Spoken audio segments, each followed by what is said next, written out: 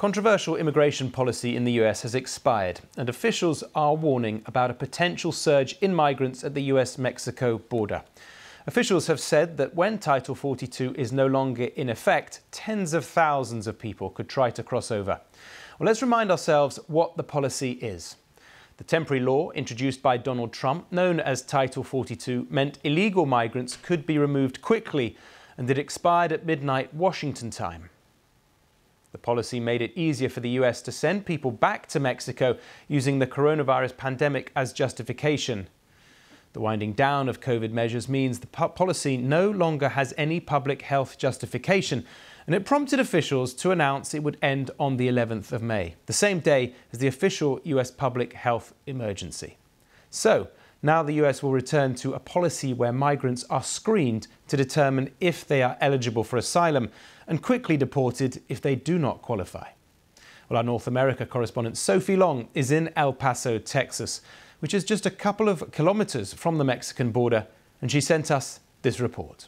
Here in downtown El Paso, just a stone's throw away from one of the many border crossings, you can see it's very quiet here at the moment. In recent months, there have been hundreds of migrants living on the streets here.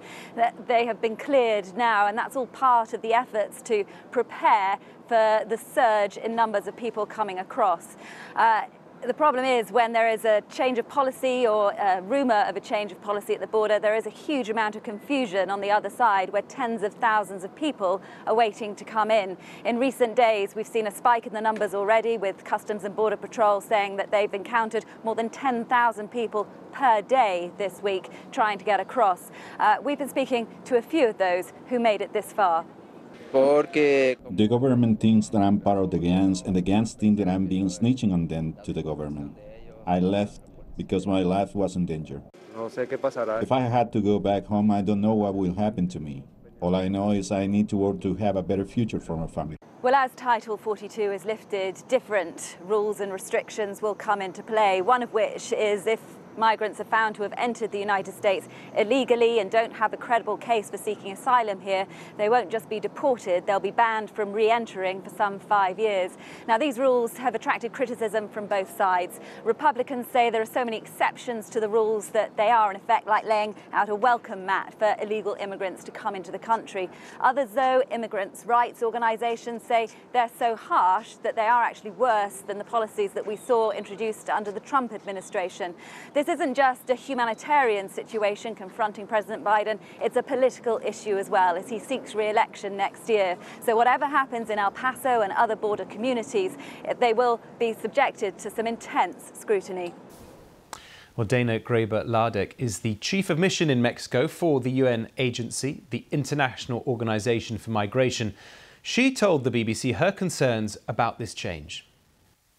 Well, when we look at the northern border, the border between the United States and Mexico, we have three primary concerns. First of all is shelter, because the shelters are oversaturated and there's simply not enough room for people. And so that means we'll see more and more people in the streets and potentially in camps.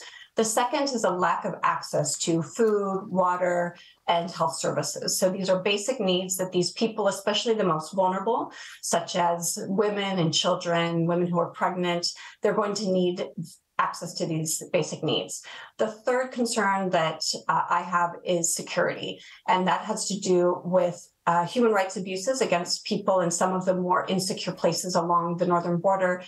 This includes extortion, crimes against these people, kidnapping, and this happens in some of the more unstable areas as a result of organized crime. There is quite a bit of commitment if we look at the governments, not only the government of the United States, but the government of Canada and the government of Mexico in investing in these countries that most of these migrants are coming from, especially in Central America, including South America and other countries. The fact of the matter is that these are long-term solutions. These are solutions that are going to take a while to implement, to make these important changes in these communities of origin. And so it also requires quite a bit of patience and dedication.